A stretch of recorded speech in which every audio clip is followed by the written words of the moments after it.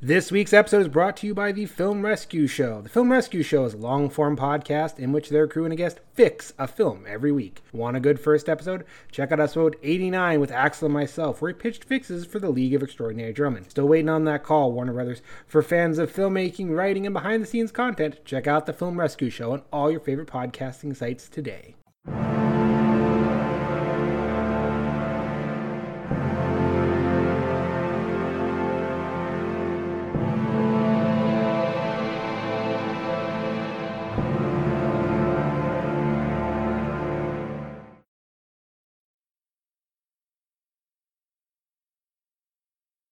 Hey guys, Lord Commander Ulrich here, popping in real quick with a couple quick notes. We note right off the top that the audio quality isn't as good on my end as we'd like it to be.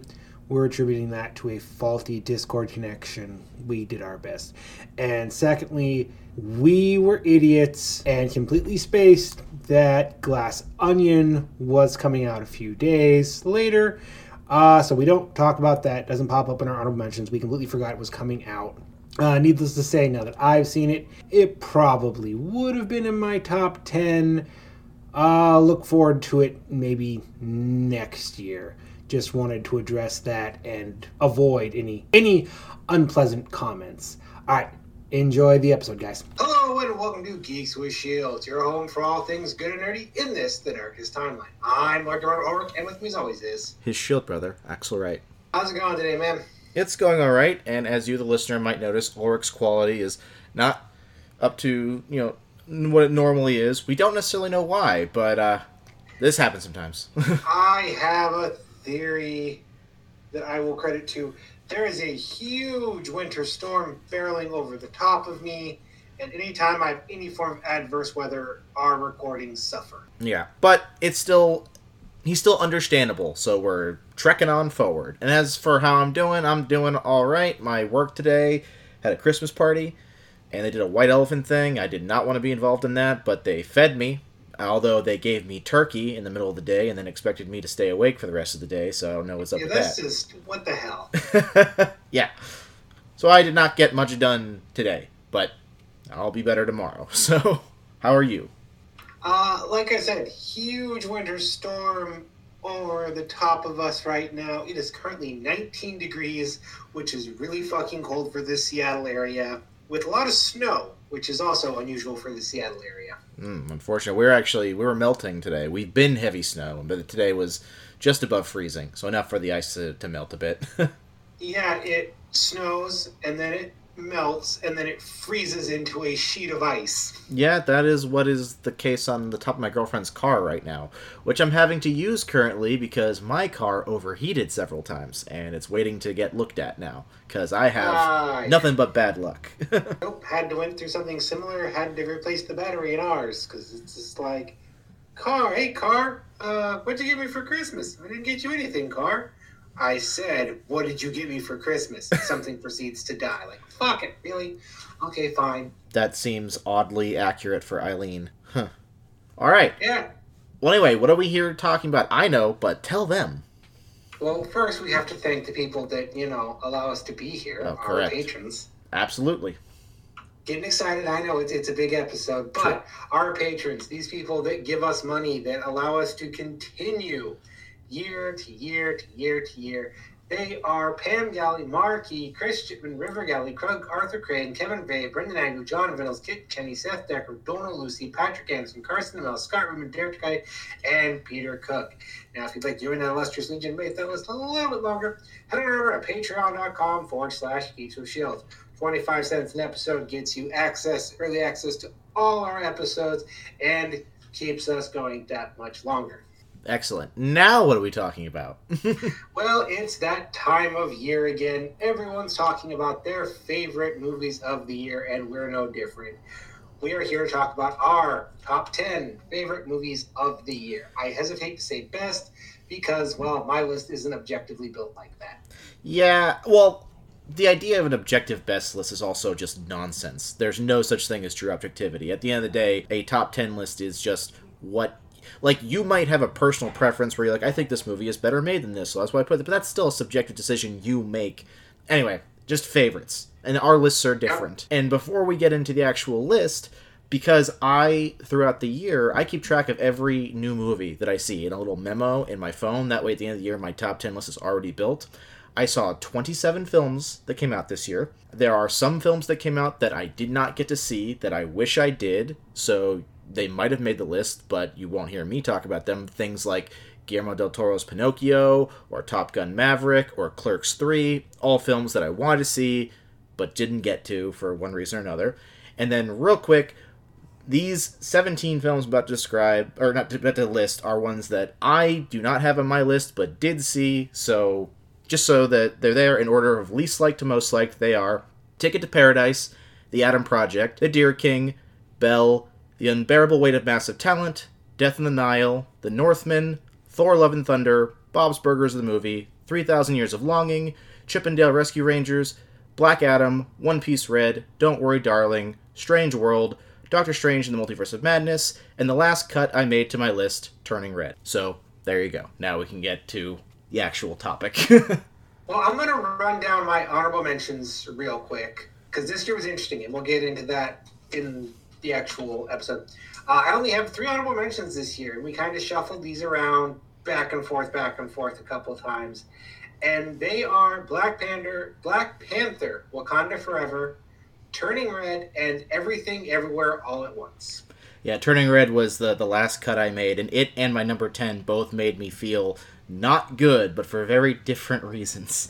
The only movies the only movies that I saw this year that I didn't like were Belle, The Deer King, The Adam Project, and Ticket to Paradise. Ticket to Paradise I was miserable during, but the rest I at least liked. So let's talk about that real quick. I know I saw several movies this year I did not like, but as this podcast is largely about bringing positivity in, and because people are doing positive, we are doing worst. Yeah, well, plus I just don't tend to see enough movies to make worst lists.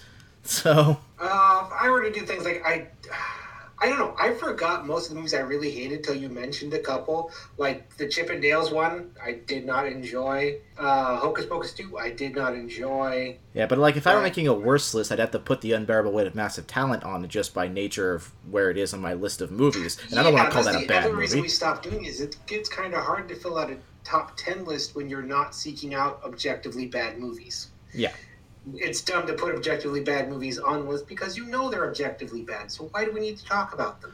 Exactly. So while there are things I would love to say about Don't Worry Darling, which is basically a long Black Mirror episode, it didn't make the list, so not here to talk about it.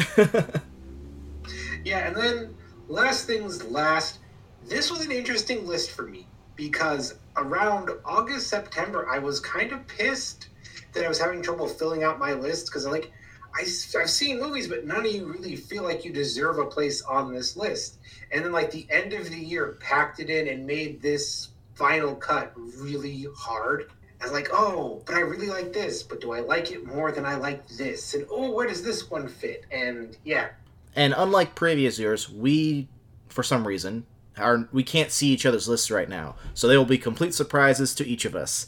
And we'll try to make it... Because I want it to be a surprise this year. Yeah, and generally speaking, the way we do this is if someone mentions a movie that is on the other person's list, but higher up, then we'll say so and wait to talk about it then.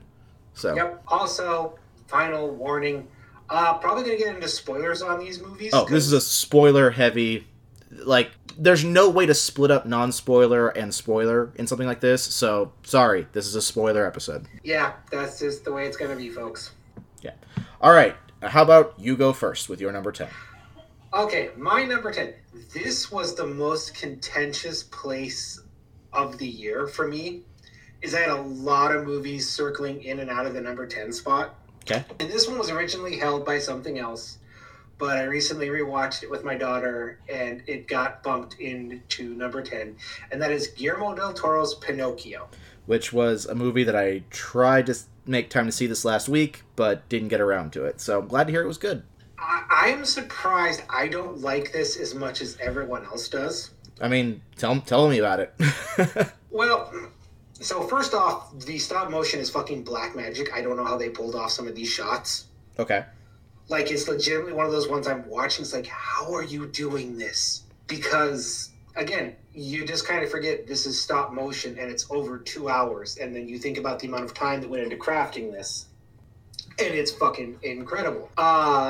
It's very Del Toro-esque in that the Blue Angel is an almost eldritch monster. Of course.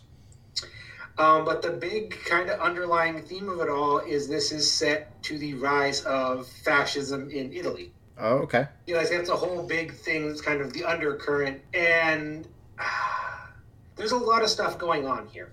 The expectations of fathers and sons and the really kind of fucked up nature of fascism, but also very much telling the story of Pinocchio. Like, all the beats of Pinocchio are there. Mm-hmm. Except for this one is Geppetto's son dies.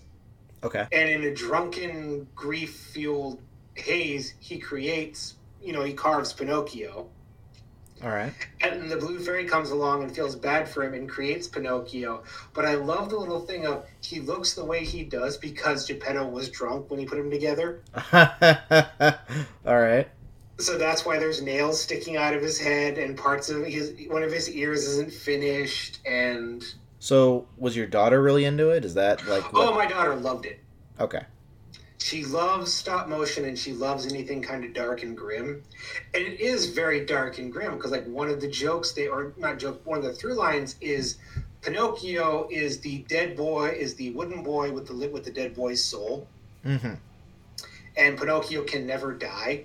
Oh, dark. Like, he dies and he keeps going to the underworld and he meets Death, who is the sister of the Blue Fairy. And she's like, well, I can't kill you, but I don't have to send you back right now. Side note to the listeners, in the interest of keeping this under 2 hours, I'm going to try to keep us on track for 3 to 4 minutes per movie.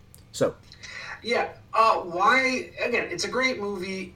It's got a lot of good stuff. Again, I'll let other people ramble on about why they love this one so much. My big problem is when you say Guillermo del Toro's Pinocchio with the backdrop of fascism. Mm-hmm.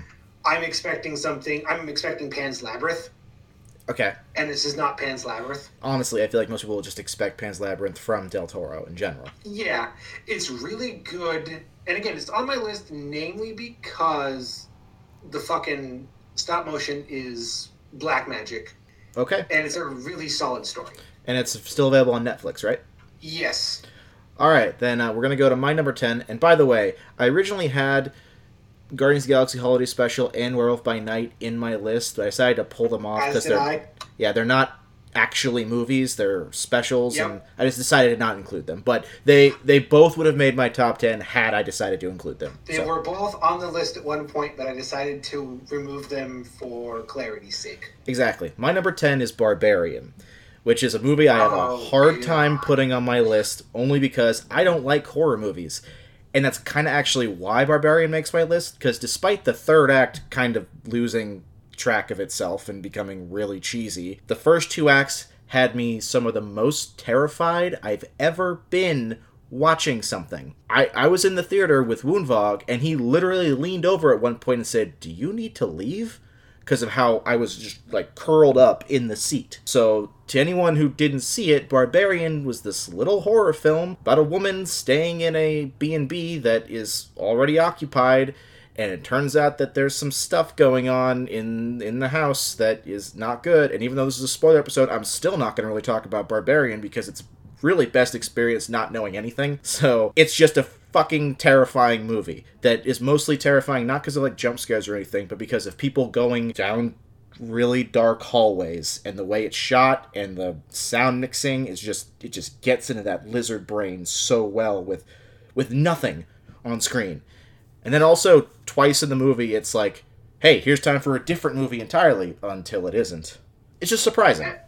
As someone who has gone on record not liking this movie, I have to give credit where credit is due. This is a technically sound movie in that it is shot incredibly well, it is acted, it is written, and all of the pieces are there from a technical standpoint that I get why people like this movie. I do feel it has been overhyped, but I will not say it's bad. Yeah, well, again, that's why I say that I can't not include it when it just affected me so much. Because I've seen plenty of horror movies that make me a little scared or even a ridiculous. Like, I love Halloween. Halloween's great, and I love the Halloween sequels, but none of them, like, scare me. Barbarian actually activated my fight or flight response, and I have to give it credit for that. Oh, yeah. No, this will all become very relevant when I talk about my number 9. Yeah. Well, I'll take that as time we can move on to number 9, because I don't know where Barbarian's available right now. We're not going to say that for everyone. I just happen to know that Pinocchio was on Netflix. So. Well, Pinocchio's only available on Netflix. Most of these other ones you can rent anywhere. Yeah. So what's your number 9 then? My number 9 is Clerks 3. Oh. One of the ones that I really wish I'd seen, and I just haven't got around to it. I did not expect this one to be anywhere on my list when I saw the trailer or when I even started watching it. And this is kind of like Barbarian. It's like, all in all, you're just a good movie. You're nothing real special. You're nothing real great. And then the third act broke me. Really? Just Bane v. Batman style broke me. Okay. I am afraid of this movie because it makes me feel things. Really? Yes, very strong things. It's like, I don't like you. That's not fair. It's really funny, your particular relationship with Kevin Smith films. It's amazing. I will watch anything the man produces because I don't necessarily like his films, but I'm fascinated by him as a director. Yeah, well, I remember him talking about Clerks 3 a long time ago before it was ever a thing, and saying, if I made Clerks 3, it would be about the making of Clerks. And I was like, that's a good idea. So, and that's apparently what it is. Yeah, it's very much that. It's got some great jokes in there. I love how they keep referencing the fact that he basically already made this movie with Zack and Miri Make a Porno. Yeah, true. So there's a running joke throughout this. But the basic premise is Randall has a heart attack, and he decides that he wants to make a movie, and that movie is Clerks, and it's getting everyone back together. Oh, and by the way, again, even though I haven't seen it, generally speaking, if Kevin Smith does something set in the View Askewniverse at this point, it's made for people who have seen the View Askewniverse. So yeah. You kind of need to see Clerks 1 and 2. This is not a standalone thing, I would assume. You can and you can't. Like, you do need to see Clerks 2. Because this is a direct sequel to Clerks 2, and there's certain plot threads that when it first was introduced, I'm like, oh, I don't like that. But then what they do with it, especially a speech Dante gives at the very end, is just, oh, that's why you did it. It's very good. And I had to talk to our friend Chris. I'm like, Chris, why is this movie doing this to me? And he broke it down like in 30 seconds. I'm like, holy fuck, yeah. The reason this movie and the third act and kind of the whole theme of the movie is this is the most basic, non-toxic view of male friendship and how one guy can only express his feelings for his friend on a deathbed. And just the welling of emotions and, the friendship and the importance of male friendship and everything kind of comes together and I'm like, oh shit, yeah, that's exactly what that is. This is, character talking to his friend and saying all these things he's never been able to say to his friend until this literal exact moment and the way he chooses to show it to him. Cool. I mean, I'm a sucker for friendship and stories and it's going to break you too. I bet you, based on what you just described, I'm sure it will. Like, the emotional reaction I got of this, like, okay. Because I love how Kevin Smith has said, he said, Clerks 3 is my revenge for all the people that laughed at me when I cry at movies. I got you all balling in the third act. And it's like, yeah, you son of a bitch, you really do. Fuck.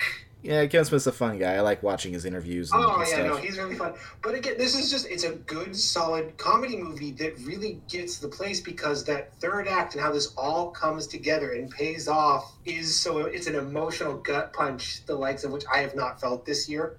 All right. Well, my number 9, and we can talk about this very quickly, is Black Panther Wakanda Forever. Because we already did like a half-hour recording talking about it. So it's up on the Patreon. Yeah. So to quickly summarize, it's probably the objectively best movie of Marvel Phase 4. Its only weakness is that it spends too much time with Martin Freeman, but everything else and everyone else is firing on basically all cylinders. Namor's great, Shuri's great, Angela Bassett's great. I don't know what else to tell you. Like, if you want to hear our deep dive, go listen to that one. Yeah, this one was in my list at multiple points and kind of fell out because I'm still not sure how I feel about it. Like, my overall thoughts, I'm going to have to give it another viewing and kind of dwell on it. Well, because it's not my favorite film of Phase 4. It's not even my favorite like thing of like I like Shang-Chi, Werewolf by Night both more, but I'm not counting Werewolf by Night and Shang-Chi didn't come out this year. So, and I think Black Panther: Wakanda Forever is a better movie than those things, but again, personal preference is a thing, and recognizing your inclinations is important. My list very much this year was emotion based and like the gut feel I got of it, and I think because I'm still processing Wakanda Forever, I didn't know where it kind of fell in the greater ranking of how did this movie make me feel. Yeah. Well, also it's a movie that I feel like if you've lost a family member, particularly a sibling, and particularly a parent, I think it's going to specifically speak to you. It didn't... I have not lost a sibling or a parent, so I feel like that didn't register with me, even though I could see it objectively. So I'm not sure how to gauge that, Yeah, nothing about it. I think that it came close, but the Clerks 3 had the secret and the blend a little bit stronger to hit me. All right, you're number 8. My number 8 is a movie that no one seems to be talking about, but I enjoyed the hell out of it, and that's The Duel. The Duel, isn't that the Adam Driver? No, that's The Last Duel. This is the Karen Gillan versus Karen Gillan. Oh, I remember seeing I think a trailer for it, but just like once. Yeah, it kind of flew under the radar. Okay, what's it about? This is set in a near future where if you have a terminal disease, you can have a clone made of yourself that will live on for your loved ones after you die. And Karen Gillan has terminal cancer, so she agrees to get herself cloned so that she can, live on after she dies. And then turns out, oops, that was a misdiagnosis. But the rules of the society dictate now there has to be a fight to the death between you and your clone. And you have 1 year to prepare. Okay, so this is kind of like The Island in reverse? Kind of, in that it's got a little bit of Shaun of the Dead in there in, realizing that she's been living her life just going through the motions. Mm-hmm. And she's not really happy. And she kind of comes to, hate her clone because everyone likes her clone better and her clone is having a better life. And that's kind of the realization of she hates herself. Mm-hmm. But then she radically reinvents herself and learns all these new skills as she, trains to become a trained killer. And then the clone, and it's got this whole weird thing and this great ending, which I don't want to spoil, but I kind of want to talk about, where the ending is a bit anticlimactic. Okay. But the implication is really, again, it's the implications of the ending. It's the movie being true to itself, Like the whole ideas of this movie pay off in the ending in that, no, you don't get the big epic duel between the two of them. Mm-hmm. But if you've been paying attention to where this movie's going, the ending, oh, fuck, yeah, no, that makes total sense. I should have seen that coming. Okay, yeah, it definitely sounds like something that I would like, because again, that sounds like a Black Mirror episode. It's very Black Mirror-ish. And again, I gotta give Gillian credit because she's kind of playing two versions of herself. And the original one is kind of this dour, depressed, kind of blasé person. And her clone is kind of this wide-eyed, oh, the world is new, I'm a better version of you. There's also the fact that, and, it's not that important, but, Karen Gillan is basically my top-tier Hollywood crush, so I'll watch, anything with her in it, really. Yeah, no, it's just, it's a great movie, and it's well cast. Okay, my number 8 is Nope. I just like saying that. I remember when I saw this movie, I literally tweeted, just saw Nope, and, yep. And that was probably the tweet I'm most proud of, even though it's not original. I liked it. But Nope, for anyone who missed it, was the Peele's new movie, the guy behind Get Out and Us. And where in Get Out, he was going for, psychological thriller, Stepford Wives-y kind of play on. And for Us, he was going for doppelganger, Invasion of the Body Snatchers kind of thing. In Nope, he's going for... The thing I constantly hear people compare it to is Jaws... UFO Jaws. Yeah. So, and that's really accurate. The movie does things with the sky and clouds that made it so when I left the theater, I was like, I am super happy there are no clouds right now. So, it's I not... liked Nope, but I'm not sure I liked Nope. I listened to a few people talk about it, and I feel like there's a lot of stuff under the hood that I don't necessarily get. Apparently the movie is a big homage to the people behind the scenes of filmmaking process. And that's really cool. I like that a lot on concept, even if I didn't get it in the moment. I think that visually it's stunning. The fact that they can basically have really terrifying horror-ish kind of scenes in broad daylight. And again, this movie didn't scare me, not in the way Barbarian did at all, but it was just really cool to look at. And the fact that a lot of the best scenes happen in broad daylight and still work, which is something really hard to do, Pacific Rim 2, like, it's just impressive. So I think it's a little bit too long. I could see that. And the third act kind of starts twice. Yeah, and for anyone who doesn't actually know the premise, because I know people who didn't see it, it's about essentially a UFO kind of thing happening to a ranch where some people who are horse wranglers for Hollywood stuff start trying to figure out what the UFO is. And what it is itself a swerve, but a swerve that makes a lot of sense, and a swerve that results in at least one scene in the middle of the movie involving compression that was very uncomfortable. Oh, that's horrifying. That's like the most fucked up shit. Like that whole, oh boy. Yeah. It's also very eldritch. I feel like, because Peele had just got off of, Lovecraft County or whatever it's called? And I don't think he did Lovecraft Country, did he? I thought he was involved with it. I could be wrong, though. But it feels like something similar. No, he produced it. He produces a lot of stuff. Yeah, but my point is that I felt like he was channeling some Lovecraft stuff in this. Especially because the movie never really explains what's going on, and that's okay. Well, that's a Peele movie. There's always, he loves layering in subtext and metaphor. And this one, he kind of is frustrating in how he talked about it. Like, it's got all sorts of subtext and metaphor, but also there's none. It's just a straight on-the-face movie. And it's like, okay, come on, pick a direction. Like, the most obvious one is it's kind of a metaphor for how Hollywood uses and abuses and chews people up and spits them out again. Well, not just people, but also tragedy. A big thing going on there is Hollywood's commercialization of tragedy. I mean, literally one of the most on-the-face thing. Yeah, one of the main, not villains, but obstacle characters is literally commercializing their past tragedy and current tragedies. And then he gets what's coming to him. So yeah, again, a lot I liked about this. This one kind of circled the list a couple times, but I couldn't come down on, do I like this or not? Yeah, that's fair. But, much like Smith, I will watch everything this man does because he's a fascinating director, and he always does something interesting. Yeah. Honestly, I felt like I should like Nope more, but almost like I wasn't intelligent enough to get it, which is, I guess, anti-pretentious. I don't know. I do know that the Jaws stuff is super obvious and super effective, so I love that. Like I said, I just think that third act goes on a bit too long. Probably. Anyway, your number 7. My number 7 is Doctor Strange and the Multiverse of Madness. Which didn't make my cut, but I love me a Sam Raimi film, and I wish it did make my cut. So I keep flip-flopping back and forth on this one. Because on the one hand, it's like, did I really like it? And I think about all like the cool Sam Raimi touches and the Scarlet Witch stuff that was downright terrifying at points. And all this stuff they got away with. Like, oh yeah, I do like that. But then I kind of think about stuff I don't like, oh, maybe I don't like that.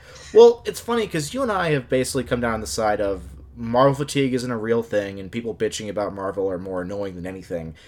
And while I still believe that, this is a movie that is, to me, the example of, okay, the stuff that is mostly Marvel-ish is so overshadowed in my memory by the stuff that just feels like a Sam Raimi movie.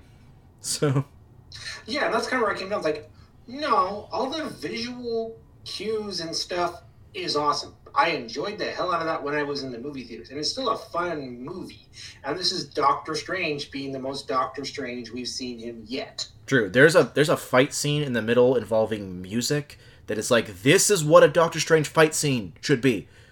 Yeah, and that's kind of what I think. It's like, you're just getting caught up in the America Chavez of it all, because everything outside of that is fucking gorgeous, wonderful Sam Raimi purity. Yeah. It's the MCU bolt-on stuff, which they've been really good about hiding up to this point, that became very obvious this phase, that you're like, all right, listen, I know you're setting these characters up, but this is not an organic addition. Yeah, I mean, he literally, at 2 points in the film, turns 2 of the main characters essentially into Deadites. He does it to Scarlet Witch when she's chasing some people, and he does it to Doctor Strange when he possesses his own corpse from an alternate universe. It's amazing. And it looks good. Like, I could remove the dialogue and watch this as a silent film and go, fuck yeah, look at this. This is awesome. This is cool. Literally, this is bright and colorful. Literally, the only thing that really gets in my craw is that this is the multiverse of madness, and they hinted at multiverse stuff. Like, they literally go through a universe where they're made of paint at one point, but when it comes right down to it, the actual universes that they spend time in are just essentially our universe, but the lights are opposite colors instead of red and green for stop and go or whatever. Like, that's it. It's like, come on, you could do better than that. So this is a flawed movie, but I think about how much fun I had watching it. And again, this year's list is comprised of gut reactions. Like, no, I had a lot of fun with Multiverse of Madness. That deserves a spot on my list. So, sure. I'm not going to argue against it, because I enjoyed it, and it was very close to making my list. So I also think that Elizabeth Olsen, I love WandaVision a lot. I feel like after watching Multiverse of Madness, we have woefully underrated her. Yep. So now everyone that bitches is like, I don't know where her story was. I feel like this isn't the continuation of WandaVision. They weren't paying attention to WandaVision then. You weren't paying attention then. Yeah. Anyway, my number 7, I know, is a movie that Ulrich didn't actually like, so let's not have an argument about it, is The Batman. Robert Pattinson's Batman. So, Ulrich is he has known issues with Batman in general, so I don't blame him for not being a particular fan of this. I'm usually not a fan of more kind of gritty superhero movies. I actually kind of have come to detest at least 2 out of 3 of the Nolan Batmans, and even The Dark Knight is, outside of Heath Ledger's performance, I really don't like much of that movie now that I go back and watch it. Yeah, I was like, that's one rewatch away from going, wait a second, you're not good either.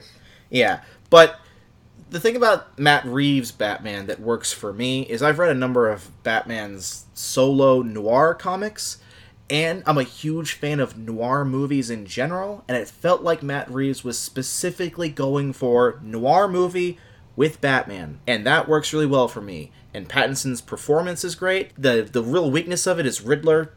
Almost everything about Riddler doesn't work, except for the fact that it's a basic giant send-up of toxic fans. That I kind of love. Yep. But besides that, I love Riddler as a character in the comics and in the animations and whatnot, and I felt like they didn't really understand him here. No offense to the actor, who is doing what he's supposed to be doing just fine. But anyway, I think Pattinson looks great in the suit. I think the action scenes look great. I think Colin Farrell is a surprisingly amazing Penguin. I love the noir everything about it. I think Gotham looks great, but in a way that doesn't feel like it definitely feels less real than Nolan's Gotham, which basically just felt like New York. This feels like actually Gotham to me in reality, and so that really works for me. I like that it's, again, a young Batman, so he makes mistakes. He makes mistakes based on privilege, which is kind of neat to see, since I feel like that doesn't happen enough to billionaire rich kid. So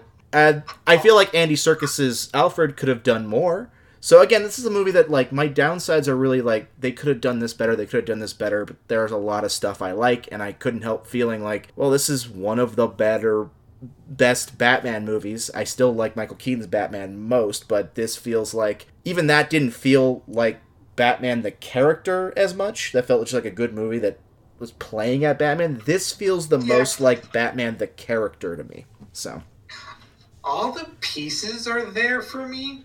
Like, when I look at this in a big, dissected, I love Matt Reeves. He's a great director. Pattinson, doing a good job as Batman. I'm not so much a fan of the aesthetic, but it works. But this is such a long, dull, rehashed concept movie. And on paper... I tried so damn hard. On paper, I agree with you. And remember, I'm the person that if a movie is longer than 90 minutes, I start feeling they need to justify themselves to me. Which is why I was amazed that I came out of The Batman being like, it's over already? Like, that almost never happens to me. No, I was the opposite, like, oh my god, it's still going. Yeah, and I'm not begrudging you. I'm just saying that in my personal experience, I had the opposite feeling, and that opposite feeling almost never happens to me. even movies I like, I'm usually like, this is taking a while. Whereas I did not feel that in the Batman at all. I was like, oh, we're done? Oh, okay. Here's the thing it made me realize. It made me realize two things.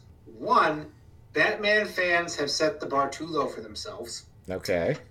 And two, Mask of the Phantasm is the only good Batman movie. Under the Red Hood, please. I haven't seen Under the Red Hood, so I can't speak to its quality. Yeah, I'm still of the opinion that Under the Red Hood is the best Batman movie, period. But it's like, you guys, I mean, Superman fans, at least you have a good Superman movie. I do not think there has been a good Batman movie. And I'll disagree with you. I think there have been at least 4 good Batman movies, 2 of which were live action. So...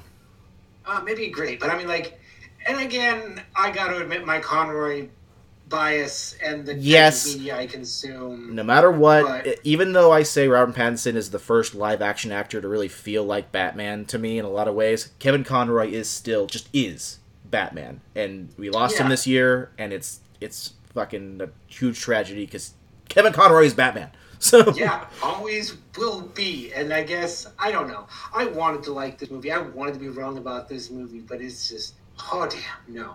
Yeah, and I will not begrudge you. I've said that like 3 times now. So why don't we move on to your number 6? My number 6, speaking of dark, dour, and too damn long, is All Quiet on the Western Front. I have not even heard of that, but it sounds like a war movie, and I generally avoid those like the plague. So it is a remake of an adaptation of one of the greatest anti-war books ever produced. Really? Yep. It tells the story of a young German boy fighting on the Western Front during World War I.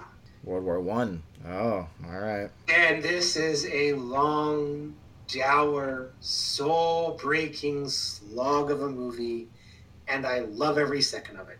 I know nothing about it, so I'm just going to leave the next 3 minutes to you. So basically it opens with this kid and all his buddies signing up to Joe fight in the war and lying about their age and marching off singing, happy marching songs. And then half of them being brutally murdered. Oh. And going, welcome to the front, boys. It's a cold, sloggy, miserable adventure. And it basically follows him through the war. And it's got this nice little interlude where it's kind of like, oh, no, there was, nice moments. And, they were getting around. And then back to the horrible, mind-grinding slog with an incredibly depressing ending that just kind of holds a big sign up and says this was all futile and stupid. Isn't that kind of what was that movie a few years ago that was all one take? Like 1916 or... 1917. I was yes. Close. And one of the reasons I still do not like 1917 is 1917 was so clinical and clean in its depiction of the war. And this one is, it's showing the bodies, it's showing the trenches, it's showing the rats, it's showing the muck, it's showing the grime. It literally sticks you in this hellhole of an experience and goes, this is not something to be admired. This is not something you want to have to do. Mm. Where 1917 played at that, but because it just followed these two soldiers, it never got the grinding boredom. And it never felt like you were following the soldiers in life. Because how this movie ends, and the biggest, again, this is an anti-war movie that was written by a World War I vet before World War II that's like, no, we should never go to war again. This is the kind of horrible stuff I experienced. Is literally the armistice has been declared, and there's not going to be any more war. And the German commander goes, nope, fuck that. I want one final raid. Orders his army into the French, trenches, where, they commit all sorts of war crimes and are horribly slaughtered before the war is over, and everyone goes, okay, time to go home, as this poor kid, is cowering in a trench. Sad. I don't know what else to say. Yeah, no. It is incredibly sad and dour, but it's also incredibly shot because, again, you feel like you're there. It never feels like you were on a stage. It literally feels like you were in these horrible, muddy, water-filled trenches. And when the tanks come rumbling across and the soldiers are panicking, you're panicking because you are so immersed in this. It's like, oh, fuck. And World War I kind of gets ignored largely because it is a very dour, horrible war with you can't really make big heroic moments out of it. Well, it's also the war that there is not really as easily defined good guys and bad guys. Yeah, we can say the Germans are the bad guys, but when you really look at the meaning behind World War I, everyone was the bad guy. Yeah, and that's the story. It's just this one kid who got suckered into the idea of going and dying for the glory of his country and watching his friends kind of slowly die in these horrible trenches. And if it wasn't for the second act, whimsy of them just kind of hanging out, stealing geese, chasing girls, it would be just a dour all the way through. But because it gives you this little bit of uplift in the middle, you're like, oh yeah, no, there was this moment before plunging you back in the dirt and the grime. Oh, well. It's an incredible movie, but not an easy watch. Okay.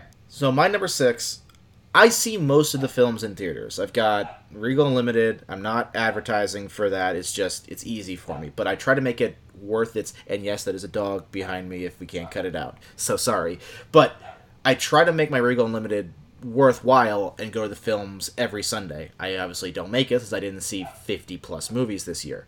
But this film is one that I most wish I could have seen on a big screen and didn't, which is Prey. We were robbed. Absolutely. This movie deserves a big screen release and did not get it for some reason. The only reason I can think of, and this is the really cynical part of my brain, is that the movie has an all Native American cast and the production studio didn't believe that would sell for some reason. It's both better and worse than that. Yeah. I mean, yes, the last Predator movie also was terrible, but...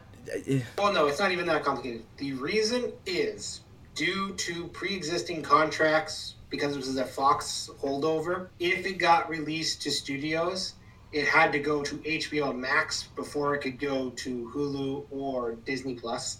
So it got screwed over by rights litigation stuff. All of the stuff that got dumped on Hulu that was a Fox property is that reason. Okay. We got denied so many movies because the big companies didn't want to share. So Prey, to actually talk about the movie for a second, is the next Predator movie. And if we look at the Predator movies and not count Alien vs. Predator, because that's a whole different conversation, the Predator movies are kind of half and half. The first Predator movie is fucking amazing and still one of the best movies ever. The second Predator movie is bad, but bad in a fun way. Like it's kind of dumb fun. Then Predators is pretty solid, but kind of forgettable, other than a few scenes, like with the samurai Yakuza dude. It's got some good ideas. Yeah, and then The Predator is just flat out bad, which is amazing because Shane Black was like the main guy behind it. I don't understand how he went so wrong with The Predator. He made Iron Man 3. We're not going to talk about that. Anyway, Prey takes things back to way basics. Instead of having weird Predator mythology, which is what The Predator was trying to do, and even Predators to a degree, it's just, hey, there's this Predator. He shows up in the United States, before it was the United States, back during colonial times. He's by himself. He has never been here before. It's implied that he doesn't really know what the planet is, and he runs into a native tribe as well as some French fur trappers, and this one woman decides that she's gonna hunt him. That's all. The movie is really simple. It's back to basics, and it's exactly what all Predator movies should be. Just stick the Predator in some period piece so we can watch how it interacts with said period piece. So in this case, watching, I don't know what tribe they are specifically, but... I think they're Lakota because... No, they're Comanche, because there's the Comanche dub.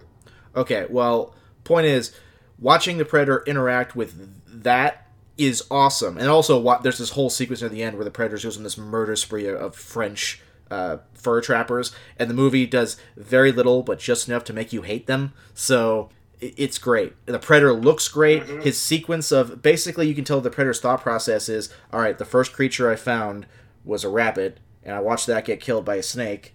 I followed that snake and watched it get killed by a coyote, and then I followed that coyote and watched it get killed by... he follows, and he's like, alright, a bear, I'm gonna kill that. So, and you can just tell what the Predator is thinking without it ever uttering any words. It's really neat. And of course, the main actress, the first main lady to fight a Predator, despite the fact that the Predator's main comparison, Alien, started off with a female. Whatever. She kicks ass. Everything she does is awesome. This is on my list. I will speak to it when its time comes. Okay, then I'm going to stop now and move on to your number 5. My number 5 is one I was very excited for, and then I saw it, and I'm like, that was good. And that is The Woman King. Oh, I remember you being super excited for that, and yeah, I didn't get to see it, so... It's good. I was kind of put off because there was a little bit of public outcry because the tribe this is depicting was heavily involved in the slave trade. Okay. And then the movie puts that front and center and addresses that, like, right out the gates. Like, yeah, we've gotten rich off doing the slave trade and selling our own people, but it's fucked up and we shouldn't do that anymore. And kind of arguing back and forth the idea of should they or shouldn't they. Okay. But at the same time, so the basic premise of the movie is it follows this tribe in Africa who are renowned for having an all-female warrior elite class that served their king. Yes. And the king of this tribe is on the verge of war with another tribe over the issue of slave trading. Mm-hmm. He's like, well, we're not going to really do this anymore. We've done this long enough. And this other tribe's like, well, then fuck you. We'll side with the Europeans and we will, sell you to them. And that's the central premise. And that's great. All that stuff works. Give me 1 second. I want to look up the main actress's real name so I can give her credit.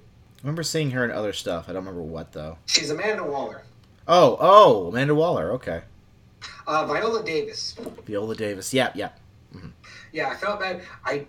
Again, she is doing a fucking incredible job being the leader of this all-women warrior group that's, struggling with her own things, has a very own dark past. And then the subplot of it is, a new warrior joining the group and kind of her going through the process. And honestly, she's the part of this movie, reason this movie sits lower on my list than it otherwise would. Mm-hmm. Because the B plot is just bad. Okay. I mean, she flip-flops back and forth of, well, she very much wants to be here, and she's very honored to be part of this, but then she discovers a boy. Oh, nah. Yeah, and it's like, okay, listen, you have spent the entire movie building up these badass warrior women and Viola Davis as this insane warrior queen. Why are you introducing a love plot to this? That sounds like Hollywood meddling. Yeah. Yeah. But it's shot incredibly well. The action is really cool. This is the kind of movie I've been begging for in a big historical epic. I'm glad to hear you got it then. I wish it had been allowed to be a full R. Because... That does feel like a restriction.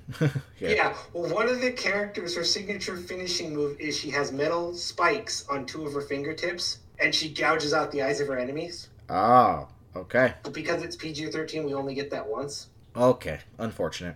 And it's like, come on. Again, with a little bit of refocusing and just focusing on Viola Davis as the main character and her struggles and kind of the position she's in, this would have been like number 2, number 3. All right, my number... But all that said, this is still a fun, cool action movie in just a genre we aren't really getting. Excellent. My number 5 is a movie that some critics put on their list last year because it technically came out for them at the end of next year, but wasn't released for us, non-critics, until like February or something, which is Cyrano. Now, I wish I could just say Peter Dinklage as Cyrano de Bergerac, and that be all. Because if you know who Peter Dinklage is, and you know what Cyrano de Bergerac is, that's enough. But apparently, a lot of people don't know what Cyrano de Bergerac is, which makes me hurt inside. Hey, listen, we are barely funding our education systems as is. So Cyrano de Bergerac is a classic, absolutely classic, I believe French story. I know it's about a French soldier. I think it's originally French, named Cyrano de Bergerac, who, and the premise is very simple. Cyrano is the coolest guy ever. Like, period. He's a great soldier. He's extremely intelligent. He's charming, charismatic. He's a writer. He's just... Everyone loves him. But he has some physical deformity. In the original story, and a lot of the plays, it's a giant nose. And while basically everyone else is like, Yeah, so what? You're the coolest guy ever. Cyrano has self-confidence issues because of it. And what this translates to in the course of the story is that he falls in love with this girl who he's been friends with for a long time, since childhood even. But he can't bring himself to tell her that he's in love with her because of his shame, his physical deformity. She falls in love, quote unquote, with some pretty boy soldier who has rocks for brains, but is a decent guy altogether. And so Cyrano, in order to get kind of a vicarious boost, he starts feeding the soldier love poetry to read to her. And of course, she is sapiosexual. Like, she's attracted to the soldier because he's attractive, but she only really gets to know him when he starts reading Cyrano's poetry. And the story goes through some twists and turns and whatnot, but what's important is that is the main thrust of it. I'm not going to spoil how the ending goes because there's been a lot of adaptations. One of the famous ones was Steve Martin's Roxanne, but a lot of the adaptations don't adapt the ending the way the original story does, or at least the way this movie does. And I didn't see that coming, even though I'm a fan of Cyrano de Bergerac, because I mostly knew it secondhand. But, so the ending's great.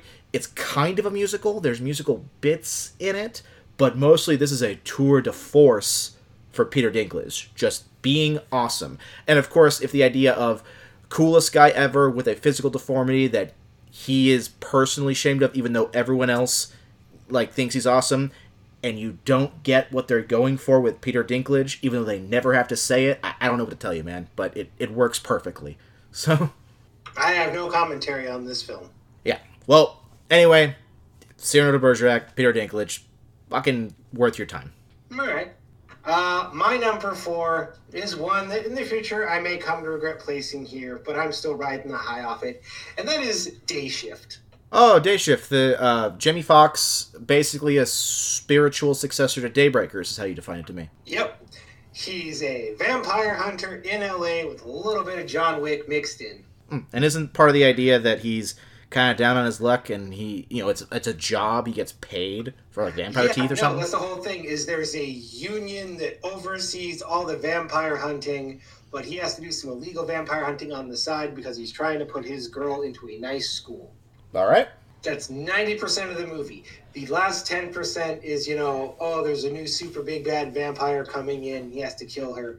But most of the movie is Jamie Foxx doing hits on vampires with really cool, over-choreographed fight scenes and some of the dumbest, funnest action I've seen in a while. I mean, as someone who... Django Unchained is probably my second favorite Tarantino film, so seeing Jamie Foxx do badass killing stuff is always good.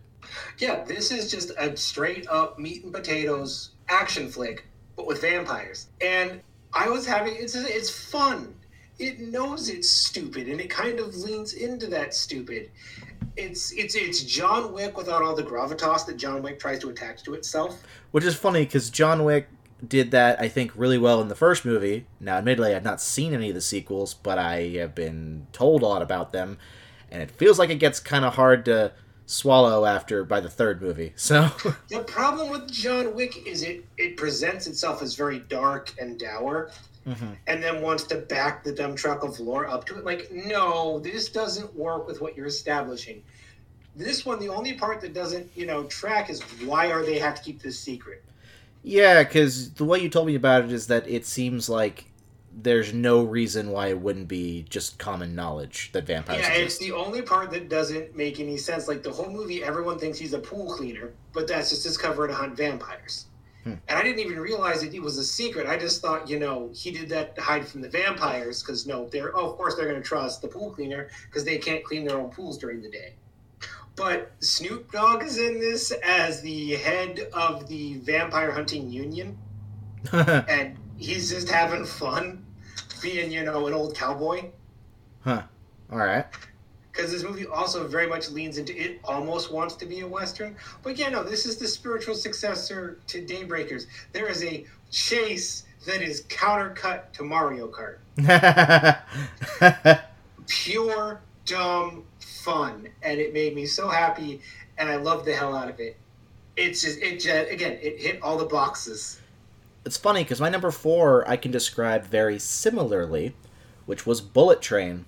Bullet Train was a film When the trailer first came out, I saw it, and my first thought was literally, that looks like exactly the kind of thing that I think movie theaters are made for.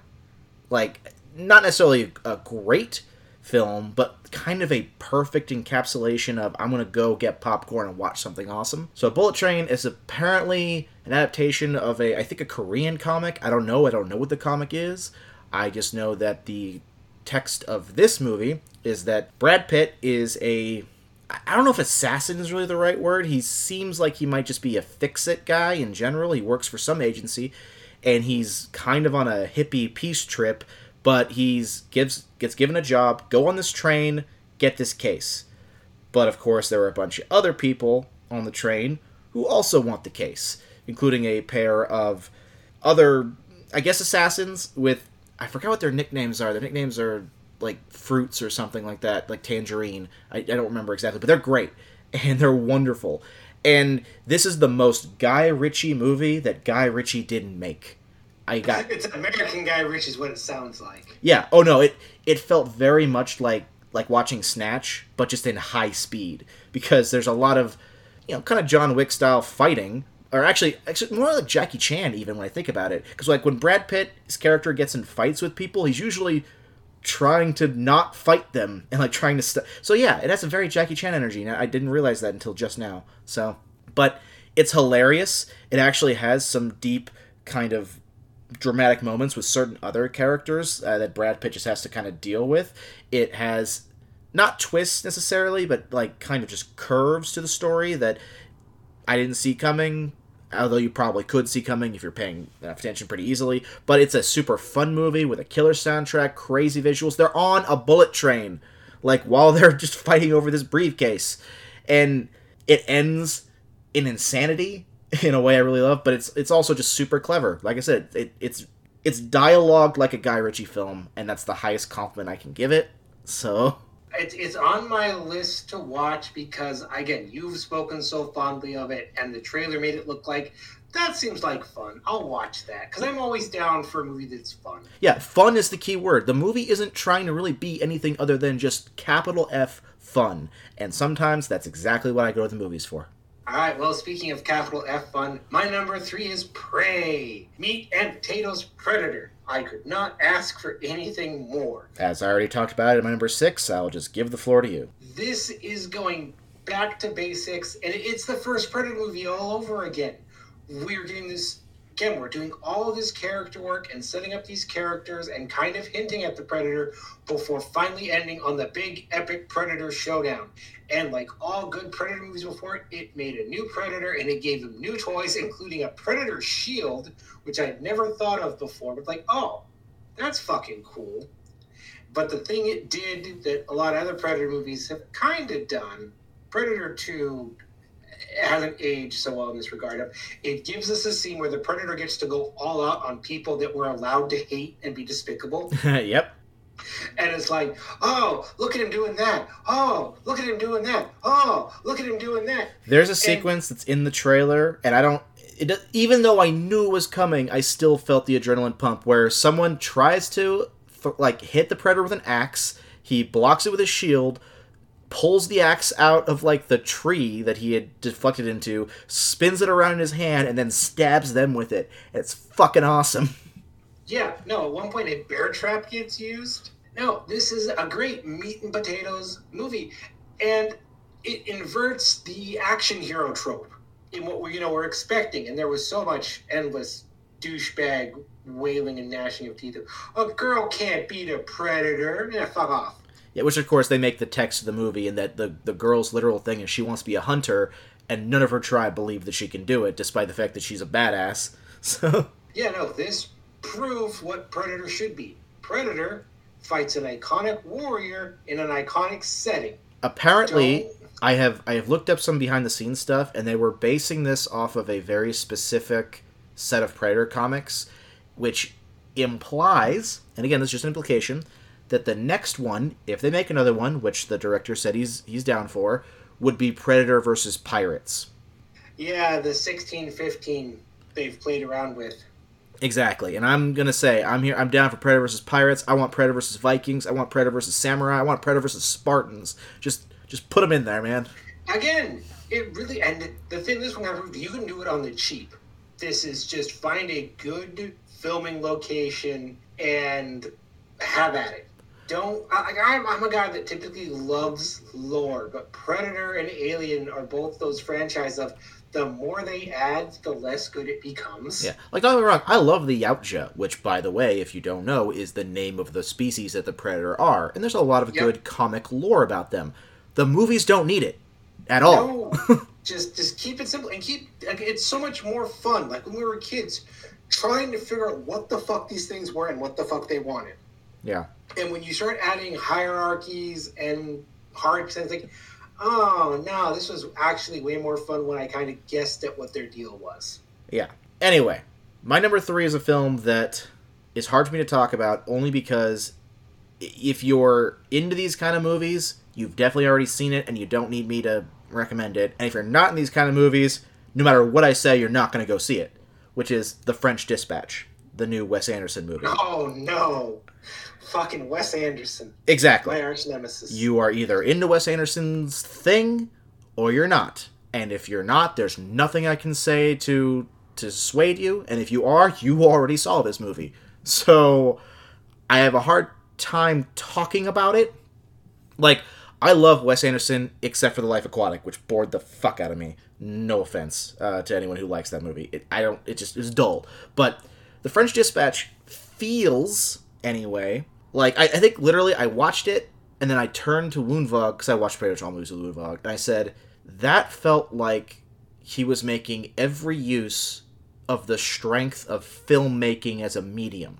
The plot of The French Dispatch is that Bill Murray, because Bill Murray's in all of them, all of the Wes Anderson movies, is a editor for a paper in some small town in middle America called The French Dispatch. Called that because they're supposed to be bringing, like, the world's information to this town. It's about the last issue of the paper that he oversees. And the movie is just a set of vignettes, and each vignette is one of the stories in the paper. Like, the opening one is Owen Wilson, who's also in a bunch of Wes Anderson stuff for some reason, just doing almost a slam poem about the city that is why it's both good and bad, but why it's good and bad involves things like the number of bodies they found in the river, and it's hard to explain without seeing it.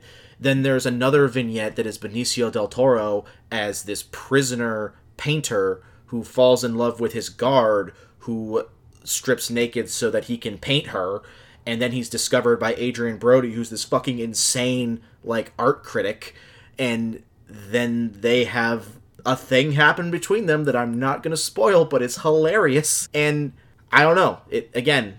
It's Wes Anderson. It's not Wes Anderson's best work. I'd say it's not better than Royal Tenenbaums. It's not better than Moonrise Kingdom.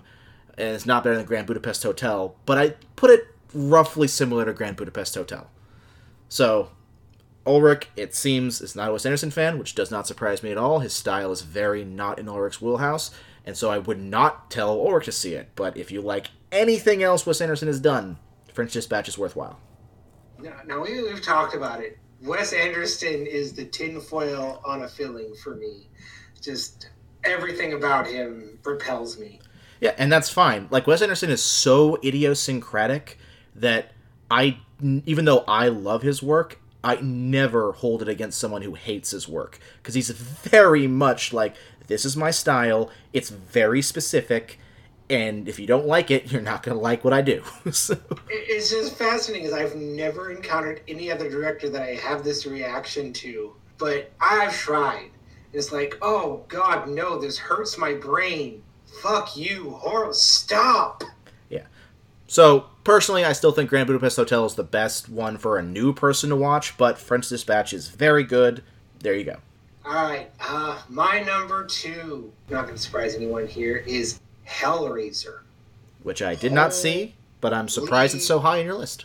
Fuck, is this a good movie? I'm glad to hear it, considering that Hellraiser is one of the classic horror franchises that is probably the most uneven. Oh yeah, no, Hellraiser's bad. Like, just bad. Clive Barker, if I remember correctly, is the guy behind Yep. Hellraiser, and that first Hellraiser film is good, but in a really uncomfortable, gross, over-the-top kind of way. It's the point, but... That's Clive Barker in a nutshell, is horny and uncomfortable. Anyone who listens to us knows that we're fans of Warhammer and Warhammer 40k. If you know what that is, and you know the Dark Elves or Slaanesh, like, those things are only basically exist because of Clive Barker. So... And it's funny you say that, because I will circle back to that. Okay. Because that is relevant in this movie. Anyways, this movie first came on my radar when it was from the same team that did The Night House, which is another fucking incredible movie that no one saw that everyone should. All right. Basically, it's a 2-hour movie about a horror movie about the concepts of death and loss and mental health and suicide and a bunch of heavy stuff that is also a fucking masterclass in filmmaking, like in some of the little simple stuff they do. All right. Anyways, Hellraiser is basically a 2-hour treatise on addiction and what it does to those around us. For anyone who doesn't actually know the premise of the Hellraiser series, there is a box called the Configuration Lament. It's a demonic puzzle box. It just looks kind of like a Rubik's Cube, but with all ancient shit on it. And if you solve it, it stabs you and then summons hell demons. Yeah. So basically, the premise in this one is a woman finds the box, accidentally sacrifices her brother to the box, and is then told by the hell priest that she must find more victims to feed to the box in order to get her wish. By the way, one cool thing about what Hellraiser does do, I was simplifying by saying it summons hell demons, and even though the main entity is called the Hell Priest, Hellraiser always made it very specific that these entities are not demons in the conventional sense. They call themselves, I don't know what movie it is, they call themselves explorers in the farthest realms of sensation. They basically come from a place where sensation, the ability to feel, is so extreme that there is no distinction between different kinds of feelings. Pleasure and pain are the same thing.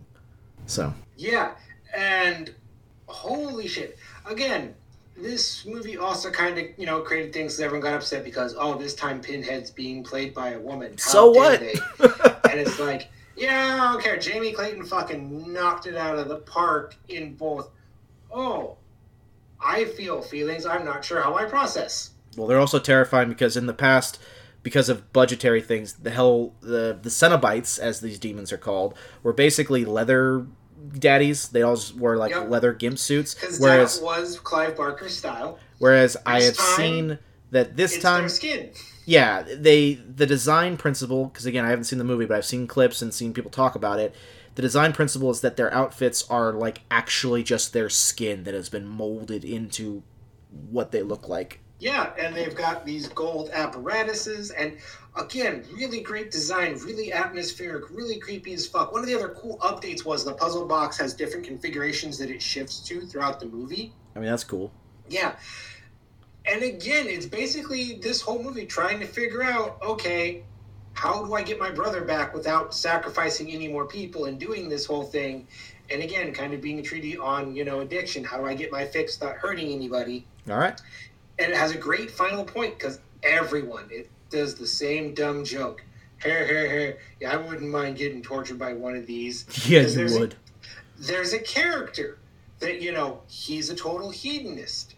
And he signs up and they're like, okay. And then they come back to him. It's like, your idea was so bland and boring and juvenile. You did not deserve the gift we gave you. Yeah, because that's a big thing. A lot of people will simplify the Cenobites down to pleasure is pain. That's not what it is. That's just the easiest way to kind of describe the impact. It's the Slaanesh joke. It's the Dark Elves joke. It's all the dumb things. Yeah, that's why I tried to emphasize that the key to the Cenobites is that they are the extreme frontiers of sensation.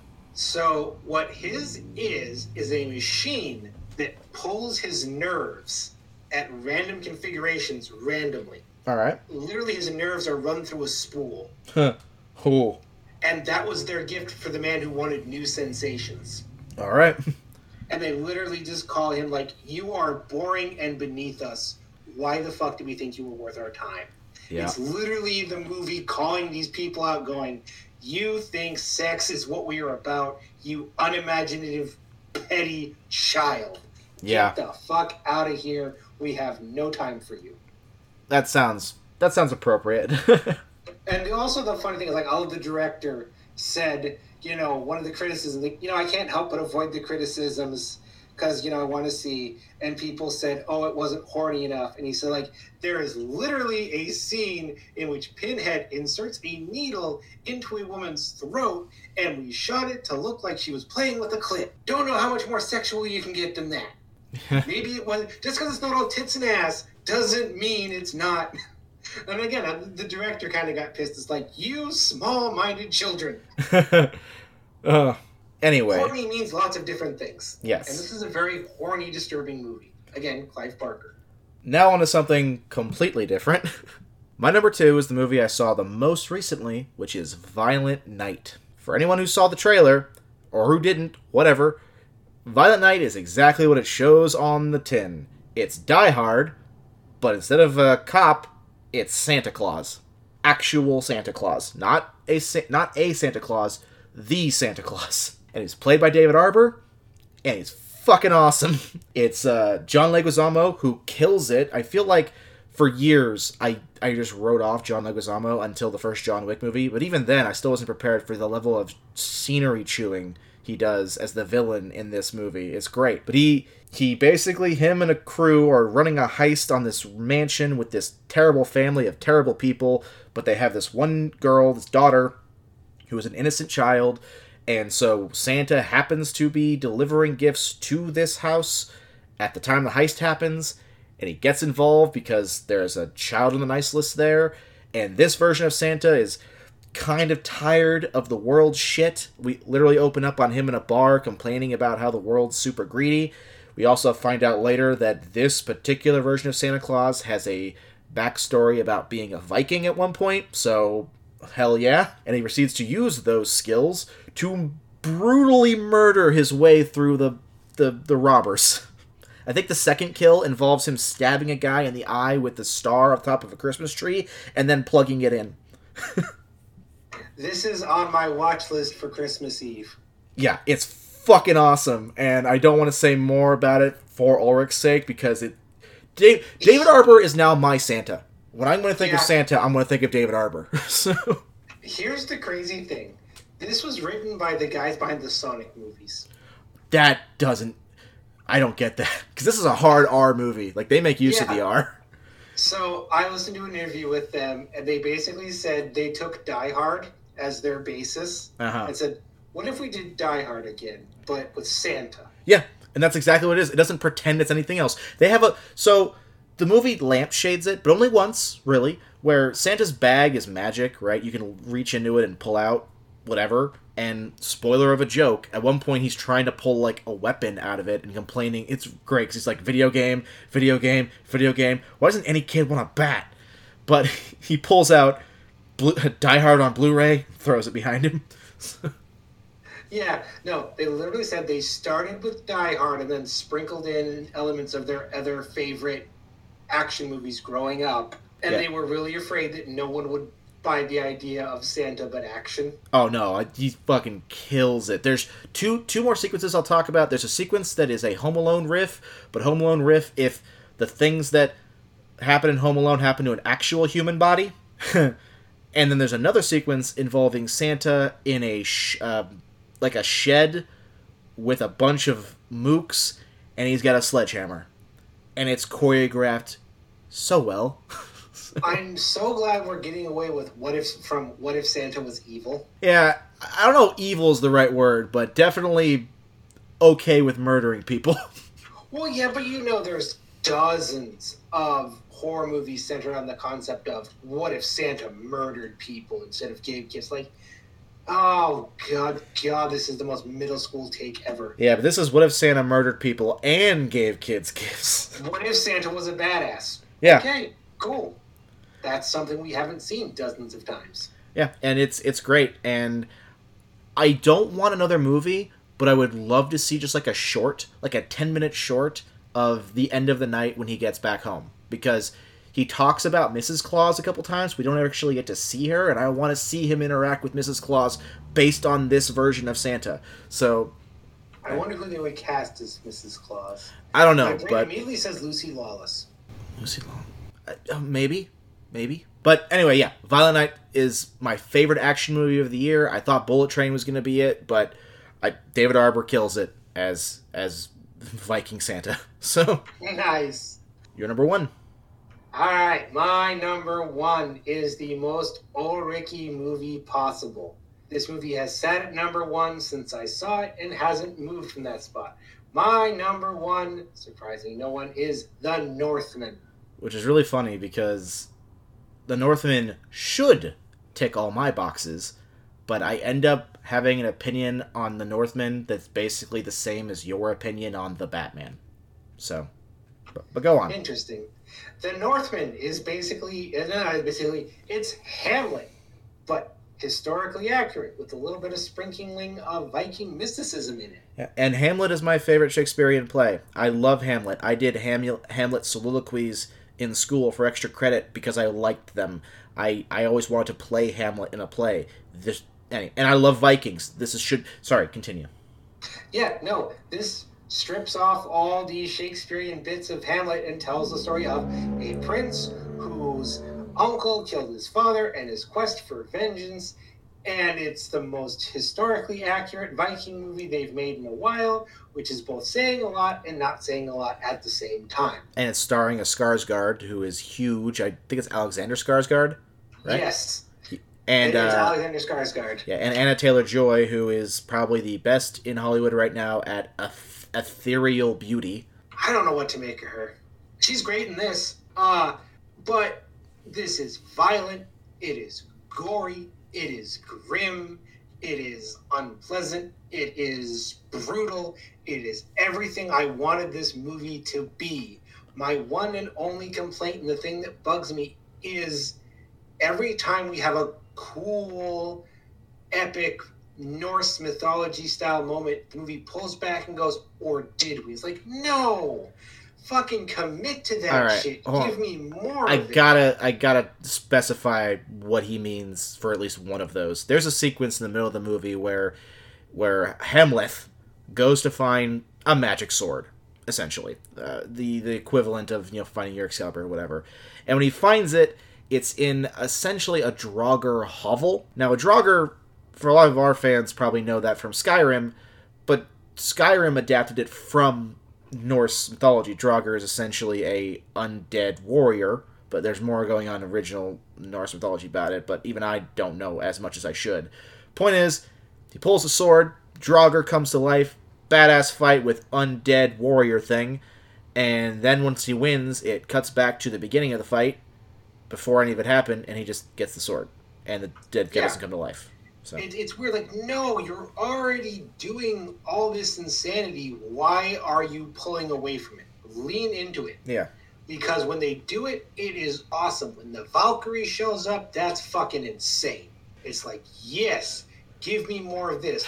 The movie ends with a naked sword fight on a volcano. Why are you holding back? Yeah, so to get my... Because this is number one, and I want to end on positivity, so to get my quick side of this out, I was bored through basically the entirety of The Northman. Despite it being Vikings and Hamlet, two things that should be an easy win for me, I found the pacing, outside of this one sequence that has Alexander Skarsgård being part of a Viking raid, which was shot amazingly. Fucking incredible. Yeah, but outside of that, I was just bored.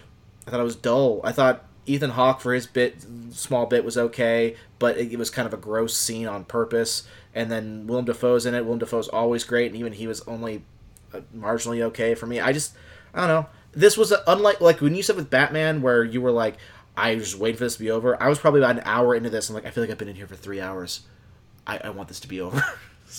Even though there are parts of it I love. Skarsgård is great. The twist on how Hamlet actually interacts with his mother in this movie is great. There are lots of little parts of it that I like. I just couldn't handle how it was paced at all.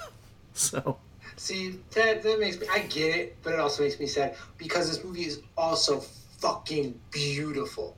Like, you could take scenes and blow it up and put it on your wall, and people would go, "Oh my God, that's a beautiful shot. Where did you take that?" I do like, you mentioned Viking realism, and one thing they do illustrate is that the quote-unquote kingdom that Hamlet is dealing with is a farmstead. Yep.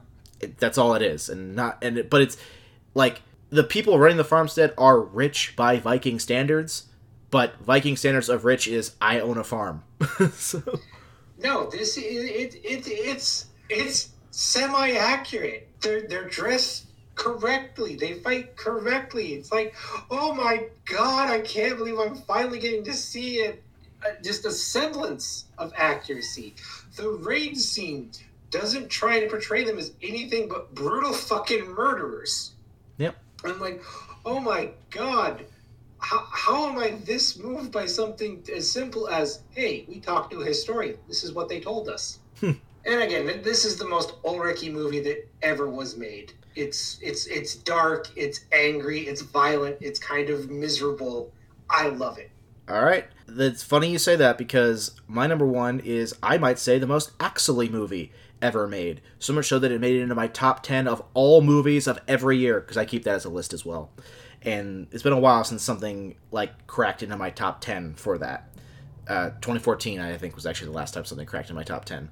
And that is Everything Everywhere All at Once, which I know Ulrich had an experience with. It was in his number 10 for a while, and he mentioned as an honorable mention. And you know what? It's another example where I saw that, and I was like, I literally thought, Ulrich is going to get this and respect it without actually liking it that much. Like, he's going to know why this is big without having a personal connection to it. So I don't hold that against you at all. When I say that this is the most Axel-y movie ever made, it's a martial arts movie with a badass older female lead dealing with heavy ideas of nihilism and various kinds of philosophy.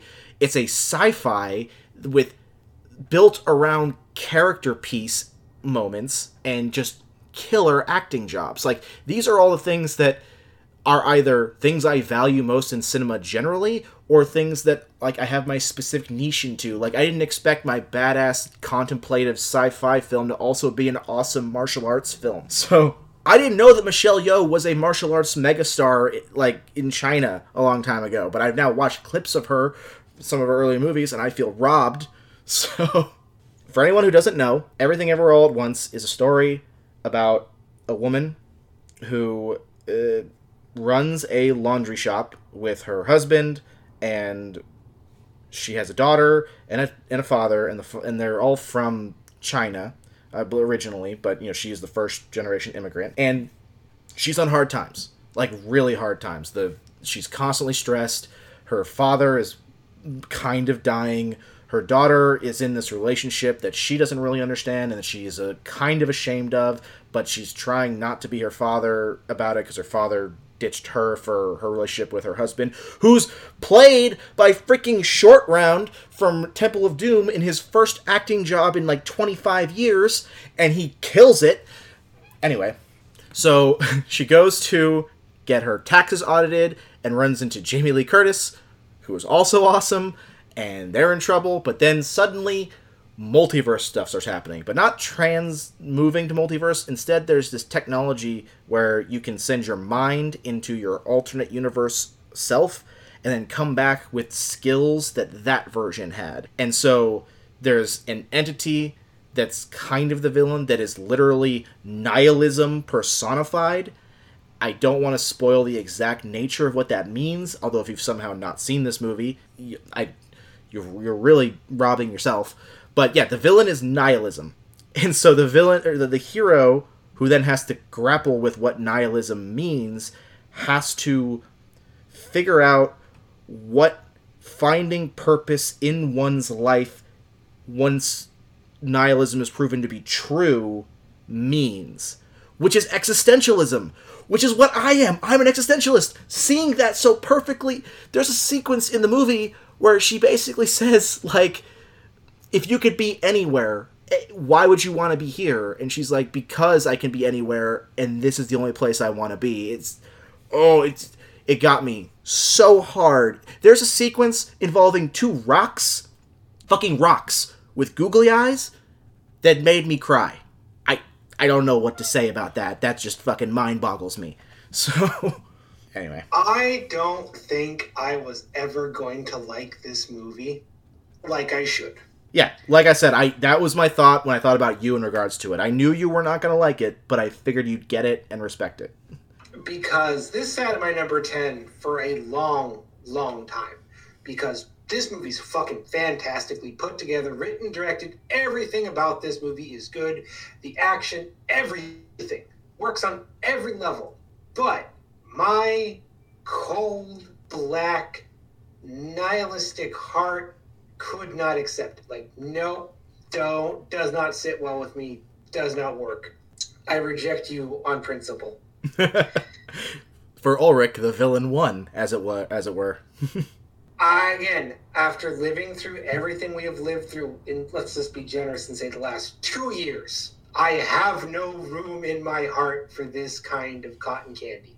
I mean, cotton candy, I would say, is oversimplifying it, but positivity I would have accepted. Yes, but I'm using metaphors because this movie uses bagels as a metaphor. That's true. Bagels are a big metaphor in it. So are hot dogs. Yes. I love this movie in the chances it takes and how well it works. Like, I'll just speak positive of this movie because it was an honorable mention. This movie does shit that it shouldn't do and it shouldn't work, but it does. And there's some really genuinely good stuff in here. Fuck, I mean, if Michelle Yeoh doesn't get at least nominated for Best Actress, I don't know what the fuck is going on anymore. Oh, absolutely. And Michelle Yeoh's always been awesome, but at the Oscars every year. Yeah. I mean, Michelle Yeoh's always been awesome, but this is, I feel like in some ways she was always building up to this role. So, well, it's the third act stuff. Yeah. Which gets the closest to kind of cracking in and like, oh, you're definitely hitting on things that, you know. She literally has to grapple with nothing matters. And if nothing matters, then nothing I do matters, and nothing I can do matters. It's that. It's also dealing with recognizing, oh shit, I have taken my trauma and I've passed it on to my child, and I have become everything I tried not to be. Yeah, and also it deals with the fact that she comes to a realization that she is the worst version of herself, but that they turn that into a positive in a really interesting way. But still, like, the idea of, I think every human has had that, even super successful ones have had that thought of, like, regretting making decisions. Like, are there better versions of me? And she literally has to grapple with the most extreme version of that, where she is given tangible proof that she is the worst version of herself, and how does she deal with that? Yeah, no, there's a lot of great stuff going on here. I'm so happy this movie is getting all the accolades that it's getting. But look at my number one. Yeah. That is who I am.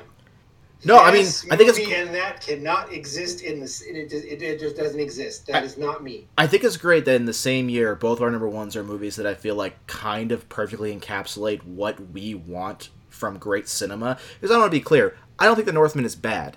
I see all the positives in The Northman, and I respect the hell out of it. I just personally couldn't get into some of the directing choices, as it were. So, like, I think that's interesting that's the case for this year. And the last thing I want to say about Everything Everywhere All at Once is not even the greater theme or anything, but there is one moment in it where I can never remember his name, but Zaquan, the guy who was Short Round and whatnot, I should know his name because he's awesome, and I hope he's in more movies. He has a sequence where everyone around him is fighting, he gets stabbed, but he stands up, and he looks at all these people, and he pleads with them to stop fighting, that he doesn't know what's going on, but that can't we just be kind? Especially when we don't know what's going on, when we're confused, at the very least, if nothing matters, then can we at least just be kind to each other? And that's a theme that I want... That is the central theme of the movie. Yeah, I want that to be... I just want that in more people. Like... I'm not saying that, like, oh, this will make the world a utopia or anything like that, but that is exactly the kind of philosophy that if it were more common, the world would at least be better. So... Yep, and that is why this is so antithetical to me. It's like, oh, it's a wonderful thing you've got there, but no.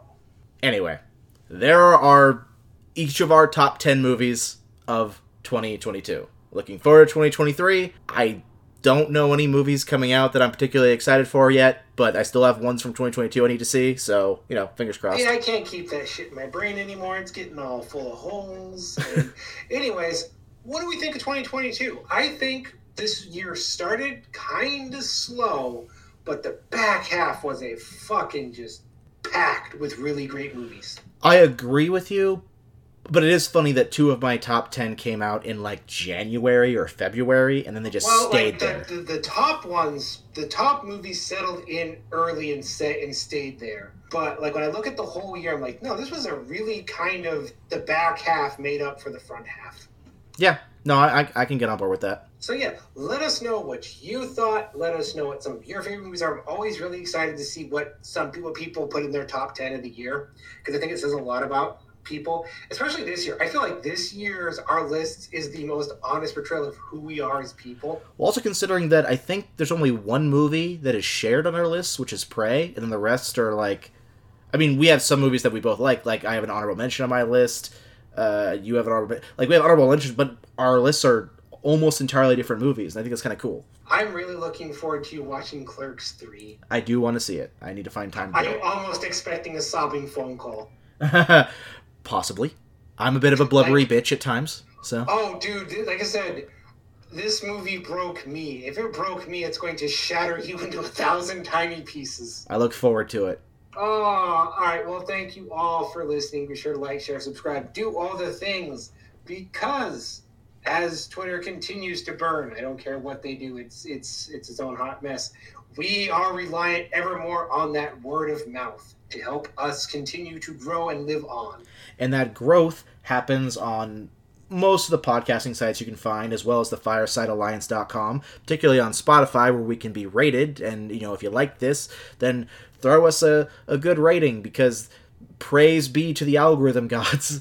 Also, as a side note, because Twitter is burning, we have a rapidly expanding Discord that we just recently changed to a community Discord. I don't know if Ulrich will put the link in with this episode or something, but, The link is included.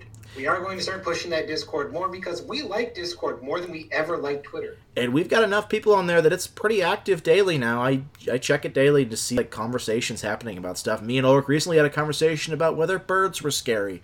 It was pretty fun. They're not. Birds are not scary. I disagree. Anyway. As always, this has been Lord Commander Ulrich. And his shield brother, Axel Wright. Be sure to tune in next time, and as always, stay honorable.